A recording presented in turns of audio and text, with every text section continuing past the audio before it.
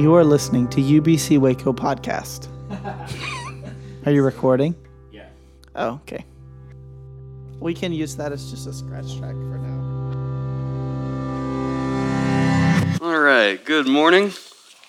If you're new, welcome. If you're not new, welcome. My name is Jamie. I'm the worship and arts pastor here. Reed, I don't normally do this. In fact, this is the first time I've ever done this at this place or technically anywhere. So I'm a little bit nervous in the way that you would be when you're doing a thing for the first time, but I think it's going to be fine. I'm also mindful of the fact that I'm really just not afraid to fail in front of you, which feels like a massive gift, so thank you for that. A couple other thank yous. One, thank you to Josh for, I don't know where Josh is, I can't know, for sharing your pulpit with me, for trusting me to do that. Another one, thank you to Nathaniel for playing music today. Woo! Big fan of Nathaniel Mosier. He's been around for many years, as has his wife Emily. We all went to undergrad together and cut our teeth playing music in front of people at the same open mic coffee house. So have a lot of fond memories with Nathaniel. One further thing. Okay.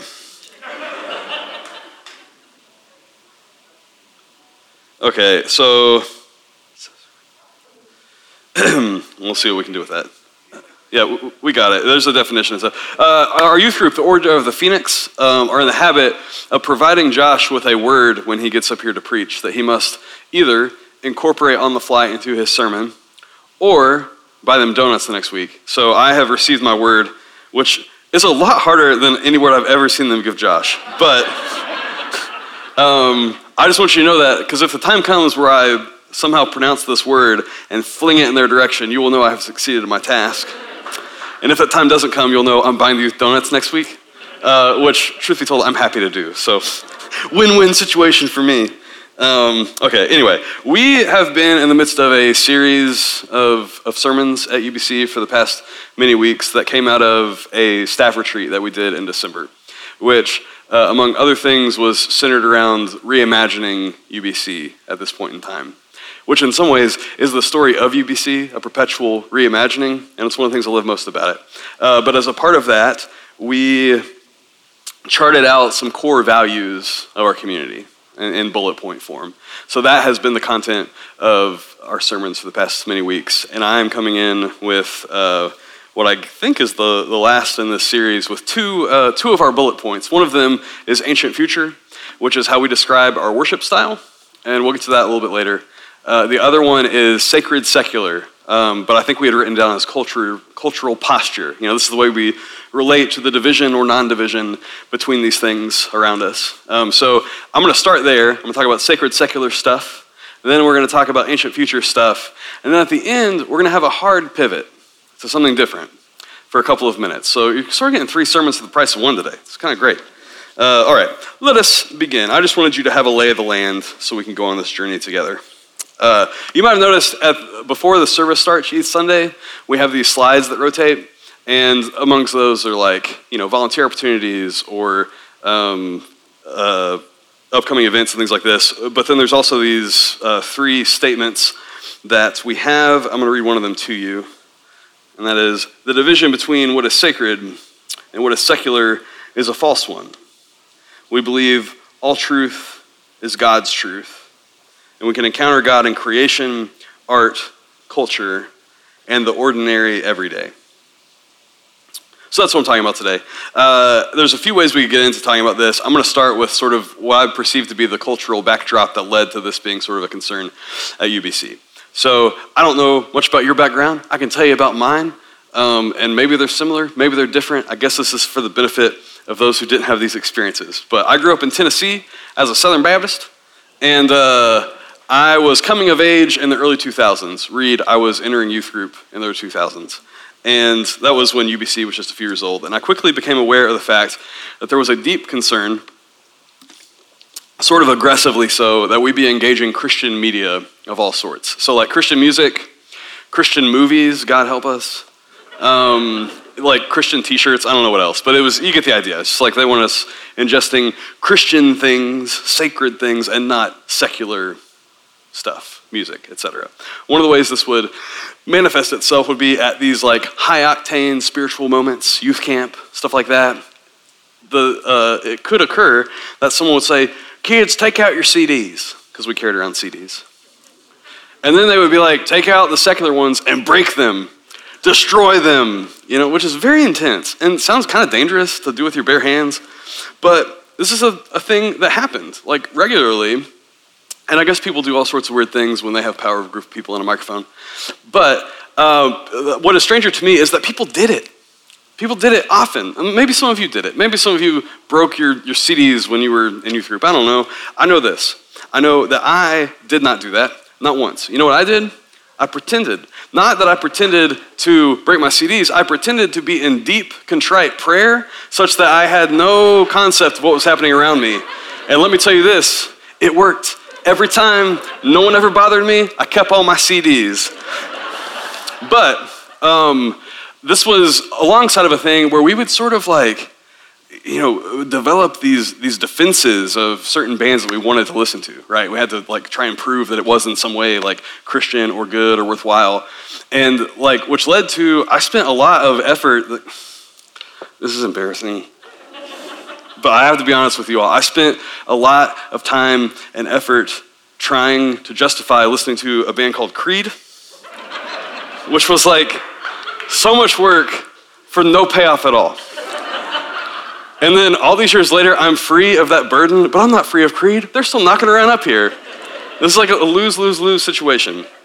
Anyway, so we would do that, but we were having this conversation, what makes music Christian, And we were talking past each other with all these different ideas, but we should have been asking a question can music be Christian? Much more interesting question. We could probably do something with that, but no. We had this other question. So we had ideas maybe Christian music is music that talks about Jesus. Pretty easy. Music that uses spiritual language of some sort. Christian-y words. I don't know. Music with a message. We're all talking past each other, but ultimately it didn't matter. None of it mattered, because when it came down to it, an inescapable fact was this. There was some music that was labeled Christian, and there was some music that was not labeled Christian. So what do you do with that? It's it's right there. It says it. It's written in stone. But who labeled it Christian? Christian record labels and radio marketing departments. And why do they do this? Because they were trying to craft a brand to then populate with content to appeal to a wide variety of people, such that the content of said songs needs to be approachable from a wide variety of perspectives and hopefully not say anything that you could disagree with. And why? Because they wanted to make money. It's a business. Of course they wanted to make money, and they did. They made so much money. They still do. Now, was that bad? I don't know, and I don't know why you're asking me. But if we have people walking around looking out for some indicator that there's some music that God wants to be associated with in some way and some that doesn't, while this is going on, they might be tempted to perceive as the movement of God what is in fact something more akin to the hand of the market, right? Put differently, if you're expecting that this thing that's labeled Christian is the sum total, because it has this label, the sum total of the activity or the association of God with art or music or whatever, and that same music is being populated by something that's going to turn a profit for a group of people, I should say there's people who were doing this because they believed in the cause as well, but no matter how much they believed in a given song, if it's not turning a profit, they're not going to keep pouring money into it. So yes, turning a profit, it's a business. If you're conflating those two things, the movement of God and the turning of profit, that's bad. I'm confident to say. But ultimately, what are you going to do? Maybe these labels in and of themselves are just not set up to do this. And that's what I think. And I think that's what UBC would say. And that is, it's not that sacred and secular or Christian, not Christian, whatever, are useless terms. What terms are useless? How could they possibly be useless? We use them. But maybe what they're useful for is telling us everything about our expectations of a thing, or narrating our experience with a thing up to a certain point. And they're really bad about telling us about the essence of a thing and all a thing could ever be. So Madeline Engel has said, I'm certain, but I must tell you, I could not find this when I was gathering these thoughts together. So maybe I'm just saying this to you right now. I guess it doesn't really matter. But I think Madeline Engel has said these sorts of words are our way of drawing hard boundaries around the world, right?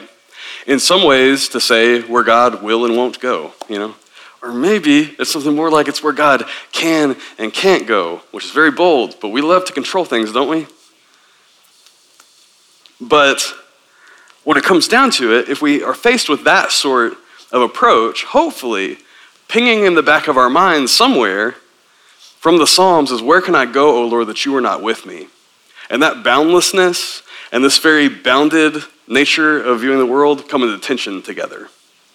Because time and again, truth and beauty and goodness and God are in the habit of being where they are, regardless of how we have it labeled. So, Jamie, you're preaching a sermon. You going to talk about the Bible? Yes. But first, we have to talk about a couple of ancient worship bops in the form of poems. So I'm going to throw them on the screen for you. They fashioned a tomb for you, holy and high one, but you are not dead. You live and abide forever, for in you we live and move and have our being. Another. Let us begin with God, whom we mortals never leave unspoken, for every street, every marketplace is full of God. Even the sea and the harbor are full of this deity. Everywhere, everyone is indebted to God, for we are indeed his offspring. Slaps. That was from Aratus. The one before was Epimenides. And as you have likely discerned, yes, these poems have a very specific, supreme deity in mind, and that is the Greco-Roman world's favorite daddy god, Zeus. Now, why am I talking about Zeus? Good question. Come with me. Let us go to Athens in the 1st century, where we will join Paul. Athens is an interesting town. You've likely heard of it. Athens has this great exchange of ideas going on. And amongst these great exchanges of ideas, we find a lot of talk about gods. And namely, we have this mechanism where you can sort of like audition a god to be added to the pantheon. Because they're polytheists. They're not really trying to avoid gods. I was going to do it, but I just can't. You get donuts. Yeah, so they're not trying to avoid gods. They're very open to these things, but they're not going to let just any god into the pantheon. They must be convinced of this first. So they have this mechanism by which you can give a presentation and they discuss it. I say that to say, I don't think Paul was exploiting that mechanism on purpose, but for some reason, he's in public and he's talking about God, so they usher him over to the Areopagus because of this thing to give his presentation, to shoot his shot. And that's where we will join him in Acts 17. Then Paul stood in front of the Areopagus and said, Athenians, I see how extremely religious you are in every way. For as I went through the city and looked carefully at the objects of your worship, I found among them an altar with the inscription, to an unknown God. What therefore you worship as unknown, this I proclaim to you, the God who made the world and everything in it, he who is Lord of heaven and earth, does not live in shrines made by human hands, nor is he served by human hands as though he needed anything, since he himself gives to all mortals life and breath and all things. From one ancestor he made all nations to inhabit the whole earth, and he allotted the times of their existence and the boundaries of the places where they would live, so that they would search for God and perhaps grope for him and find him. Though indeed he's not far from each one of us, for in him we live and move and have our being, as even some of your own poets have said, for we too are his offspring. Isn't that interesting? If you didn't catch it, there at the end, he's quoting those poems I read that are about Zeus. So what's going on here? Do we think that Paul quickly went and consulted like an ancient apologetics textbook? That's like, if you're talking to someone who worships Zeus, this is what you say to back them into a corner and they have to grant what you're saying is true. No. Does Paul seem to have quickly run to the library to comb through scrolls and codexes to try and find a point of connection with these Athenians? No. Paul knows these poems. He knows them. He knows them well. He's engaging with these poems in the way you do with something that like has pierced you. The playfulness with the source material that has pierced you, that has formed the way that you think about God and yourself and the world, such that when you go to speak of the God revealed in Jesus Christ, these words just come pouring forth because they're true. He's speaking it truthfully and positively. But if Paul were in my youth group, they would have had him destroy those poems as a sacrifice unto the Lord because they weren't Christian. Which presents a bit of a pickle because now it's in our Bible. So here across the sands of time, it's a very normal thing to say of God, God is the one in whom we live and move and have our being. Very uncontroversial. Nobody's going to fight you about that. You know why? Because it's in the Bible. But when we think we're quoting the Bible, when we think we're quoting Paul, we are actually quoting Epimenides, who's talking about Zeus in his work Critica, which Paul quotes elsewhere in Titus in a way that's superfluous and kind of humorous. We don't have time to get into it right now. I just want you to know this is happening more than once, and we return to the question, what is going on here? It seems as though Paul is not going about his life in the world with very rigid categories that tell him where he might encounter truth or God and where he might not. But instead, it seems as though Paul is carrying a lens through the world in search of truth and God wherever they might be. So we're in the season of Epiphany right now. Epiphany is the third stop on the church calendar. We start in Advent, late November, early December, this moment that's like the season of gloom and dislocation, and we're reaching back, grasping on the stories of God acting in the lives of the people of God in big ways. And we're reaching ahead to a hope that God will continue to be God for us. And in the middle, we're navigating that tension in faith and hope, even hope against hope. And then on Christmas, the light of the world pierces the gloom of Advent. The candle is lit in the dark room, as N.T. Wright says, and there's hope. And then in Epiphany, our metaphorical eyes are adjusting to this light. We're seeing the world around us differently. We're re-encountering Jesus as if for the first time, trying to cultivate a holy curiosity to ask questions we think we already have answers to recalibrate that lens. And I guess I just want to say, to talk about this during that season, I want to make clear, the lens that we cultivate to think about God tells us something about ourselves and about our neighbor and how we're created to interact with each other and to love one another. So when we turn outward from the time that we share together at church in worship, and we move into like the worship that is the whole of our lives that we live, we carry that same lens, and it's going to affect what we see and how we see it. So yes, when UBC talks about rejecting the distinction between sacred and secular stuff, what's not going on there is we're not trying to differentiate or distance ourselves from like early 2000s evangelicals. Like, we're so much cooler. No, who cares, honestly? What we are doing is saying that we're a people who are attempting to carry a lens with us into the world to find truth and beauty and goodness and the living God wherever they might be, not where we might have labeled them to be or expect them to be. Sacred, secular. Now, let us move to ancient future. Come with me, to the mid-90s. A magical place. There we will join a young David Crowder and a young Jack Parker at the inception of UBC.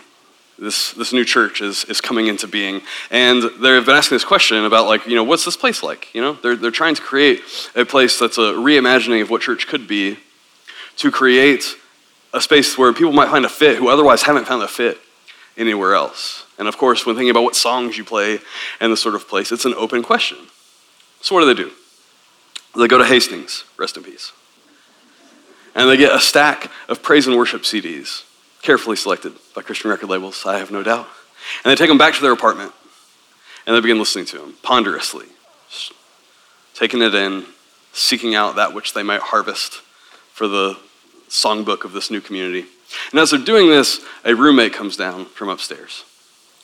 And he leans in the doorway. And he takes a long drag off a cigarette, because this is the mid-90s.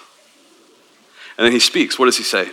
He says, "What, the expletive, is this expletive?" And the words of the prophet mirrored back to them what they already knew. And that is, these songs weren't going to cut it. That when it came to figuring out what role music was going to have in this place, they were the trails before them that were well trod were not going to take them where they were trying to go. No, they would need to reimagine this too. And that they would need to blaze that trail themselves.